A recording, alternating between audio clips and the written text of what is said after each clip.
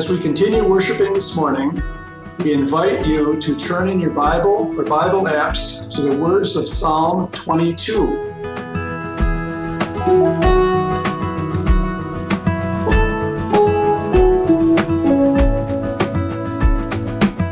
Let us receive the word of God. My God, why have you forsaken me?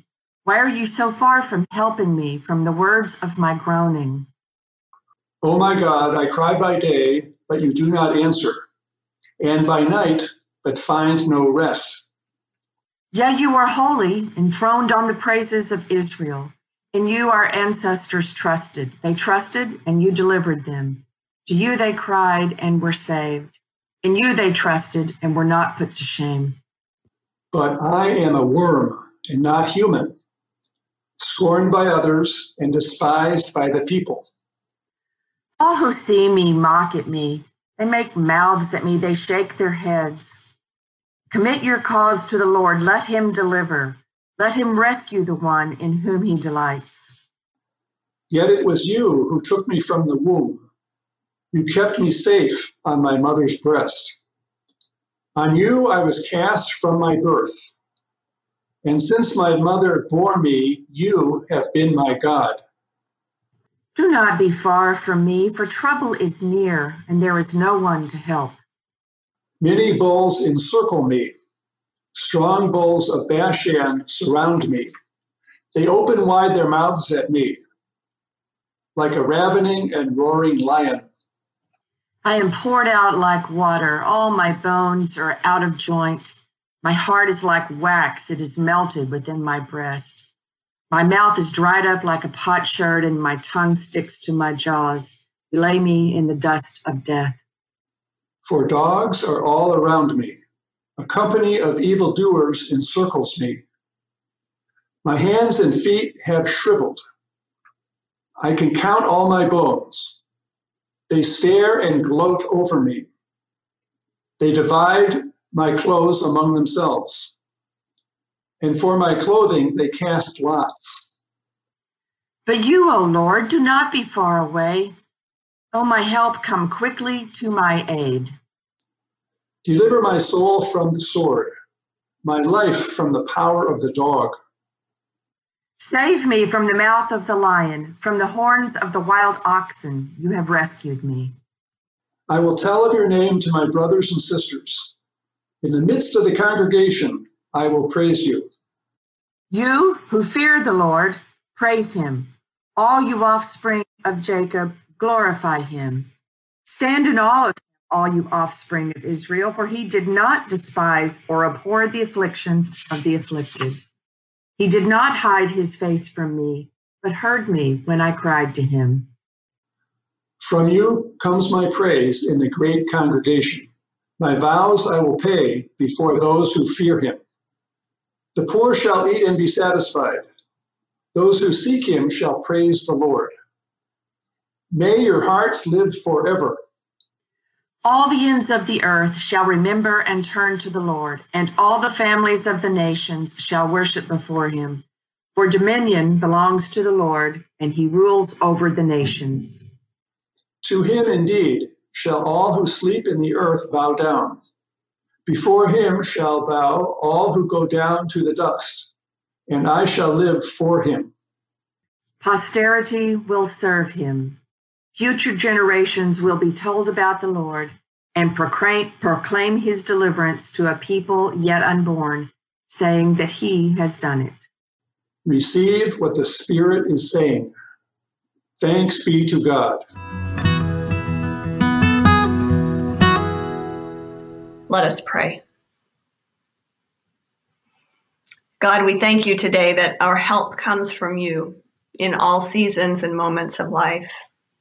And in this moment and in the few minutes to come, send your Spirit to be with us in all of the places we are, and open to us again your holy and living word, that it might renew and strengthen, challenge, and shake us free. It's in Jesus' name that I pray. Amen. Many things look different today than they did this time last year. One of those things is my basement. In the midst of a major overhaul and repurposing over the last year, I have learned more about BTUs and outside air ratios than I ever cared to know. Evidently, for someone to safely sleep down there, we need to install something called, I may not quite get this right, but I call it an air vent valve. If this isn't cared for, then toxic fumes can build up and do damage to human bodies. This project and new learning came to mind as I thought about the spiritual practice of lament as release. It's common these days to hear someone say, "I just need to vent." There are times when we need to get energy or feelings or frustrations out so that they don't do damage to our bodies or spirits. A good vent session is appropriately shared with someone trustworthy who understands that you need to get something out of your system. And venting is not an edited essay, but rather flows unfiltered right from the place of pain. Psalm 22 and all Psalms of lament are like that, sharing with God what we need to get out of our system when something is not right, when there is pain and grief and injustice and fear and persecution in our lives or around us. And as we've been learning, the practice of lament invites us to speak freely to God, literally to liberate ourselves from any pretending. When we speak freely with God, not controlling everything in an attempt to sound or appear or feel even together, when our words are no longer held hostage, then our words can begin to name things that shift our trajectory. Perhaps you've experienced something like this. When you let go of your politeness with God and allow your words to flow unhindered, sometimes new insight or forgotten wisdom emerges, and you catch at least a glimpse of hope and new life or direction. Some of you may remember a couple of weeks ago when we discovered in Jeremiah 20, one verse of praise chorus, verse 13, sandwiched between two absolutely brutal complaints against God. I suggested that in giving voice to our pain without trying to clean it up, our speech might turn from complaint to praise. And biblical scholars say this is not at all unusual. The lament prayers in Scripture consistently make such a turn. Most psalms of lament include not only complaint and pleas for help, but also words of trust and of praise.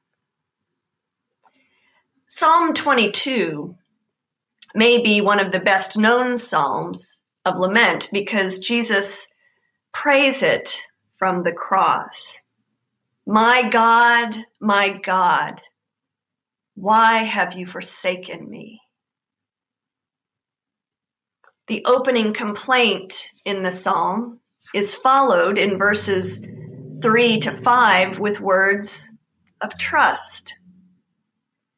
This pattern of complaint, then trust, repeats again in the psalm in verses 6 through 10. In verse 11, we receive a petition for help. Do not be far from me. And then back to complaint. Verses 12 through 18. And then again, a petition, but you, O Lord, do not be far away. Deliver my soul, deliver my life, save me.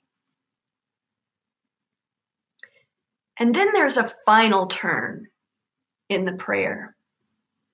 Beginning in verse 21b, the psalmist breaks into a song of praise that carries the prayer all the way to its ending. Notice if you have your Bible app or your Bible open, you can look to see that the praise is not because all things have suddenly been made well. Most of the language is future oriented. Things will or shall happen. And a key word in these verses is remember. People will remember God's mighty acts of salvation, and, quote, future generations will be told about the Lord and proclaim God's deliverance to a people yet unborn, saying that God has done it. Memory and hope are intertwined here. Some of you have heard me say before that in the present, we can hope for the future because we know what God has done in the past. This memory of God's activity liberates us in the present moment, even in the worst moments. It keeps us from being bound by despair, from becoming stuck in pain and resentment. But sometimes we may need to rattle our cage in order to shake loose memory that's been crusted over with pain and with humiliation or with rage. The Psalms of Lament show us how. They illustrate that to get free requires the loosening and the release of what we may think we have to keep bottled up and held tightly. Hiding or holding on to our pain can lead to deep resentment and bitterness in our hearts and spirits. And resentment and bitterness are poison for relationships, for joy, for any hope of newness. There are two options. Some kind of release that is intentional and healthy, as is modeled in these Psalms of Lament. As Pastor Kelly taught us earlier, let it out. That's one option. Or you can keep holding your breath, keep pretending, keep hiding, and eventually what's going to happen with the pressure? You could blow up, either implode and do damage to yourself or to others. A couple of weeks ago, I was sharing with my friend Randy some of the grief I've been feeling, the stacked up grief from the past years, the grief of this past year and its pandemics, and the most recent grief of my friend, the death of my friend and colleague, Junius. And Randy shared with me, among other things, the story of a woman that he came to know when she was his child's preschool teacher in Montessori. And as with most practitioners of the Montessori approach, she is a peaceful presence, careful with her words, patient and beloved by the little ones that she teaches.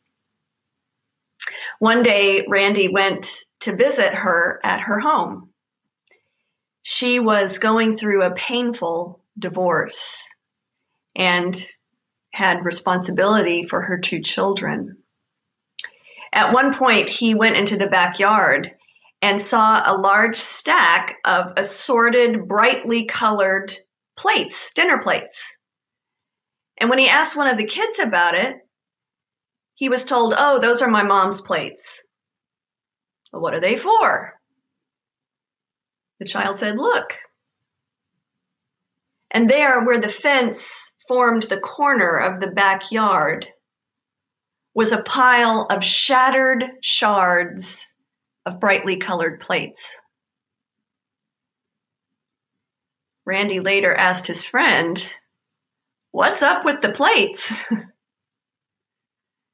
She said, "Whenever I need to let something go, I come out here, I close the door, and I throw plates."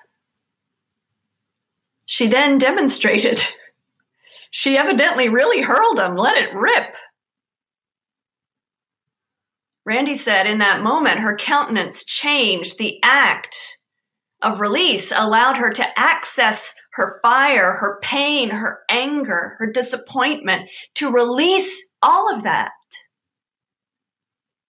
When he probed further, he learned that she had learned to do this from her mother back in Puerto Rico, where she had been raised. What beauty and power there is in this practice. This woman knows how to identify when her energy is getting toxic and needs some outside air, how to direct and release her difficult and painful emotions in a visceral way that isn't aimed at others.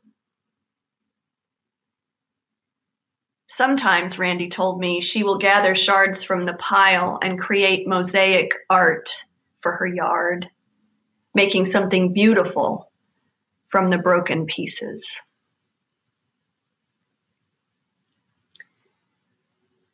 For most of my life, I struggled with the thought of Jesus being forsaken on the cross, not wanting to believe or to ponder that God would ever really leave or forsake. That would be a broken promise. In the moment that Jesus cried out, quoting Psalm 22, he was indeed experiencing the fullness of human suffering, physical, relational, and vocational. He gave voice to that deep pain through lament. But some years ago, I remembered that Jesus knew all the words to all the Psalms. He knew that verse 1 was not the whole prayer. He knew the movement from despair to hope in Psalm 22. Jesus models for us the importance of crying out to God in our suffering, of naming what is real without trying to pretend that the wounds of pain and injustice haven't landed on our bodies and in our spirits. Jesus, on the brink of death, hurls his voice, his last breaths, against the heavens like brightly colored plates hurled against a fence, releasing his words even as he releases his spirit. But all the while, knowing that he was praying a prayer with promise. He was clinging to the promise that God will yet make of his broken heart and body something beautiful and new. Jesus knew that God keeps promises. And the promise from God for all our brokenness and pain is the same. Lament is one way to shake loose that promise in our memory, to remember that new life is always possible with God, for that is the promise. And so we are invited to pray with Jesus and to allow our breath to finish the prayer that he could not. My God, why have you forsaken me? Why are you so far from helping me? From the words of my groaning, I cry by day, you don't answer. By night, I find no rest. Yet you are holy. In you, our ancestors trusted, and you delivered them. To you they cried and were saved. All the ends of the earth shall remember and turn to the Lord. And I will live for you.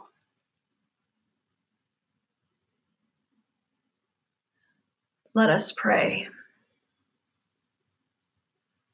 Oh God, hear our cry of lament, our turn, our desire to find praise and trust. Loosen us, O God, and forgive us for the ways that we cling to pain, the way that we hide our suffering, the ways that we are stubborn in our refusal to release that which needs to be let go. God, help us, loosen us, liberate us, free us, and help us find in our lament a moment in which you can bring forth again a sign, a glimmer, a remembrance of your promise, that we might hope in the new life that is assured. In Jesus' name, amen.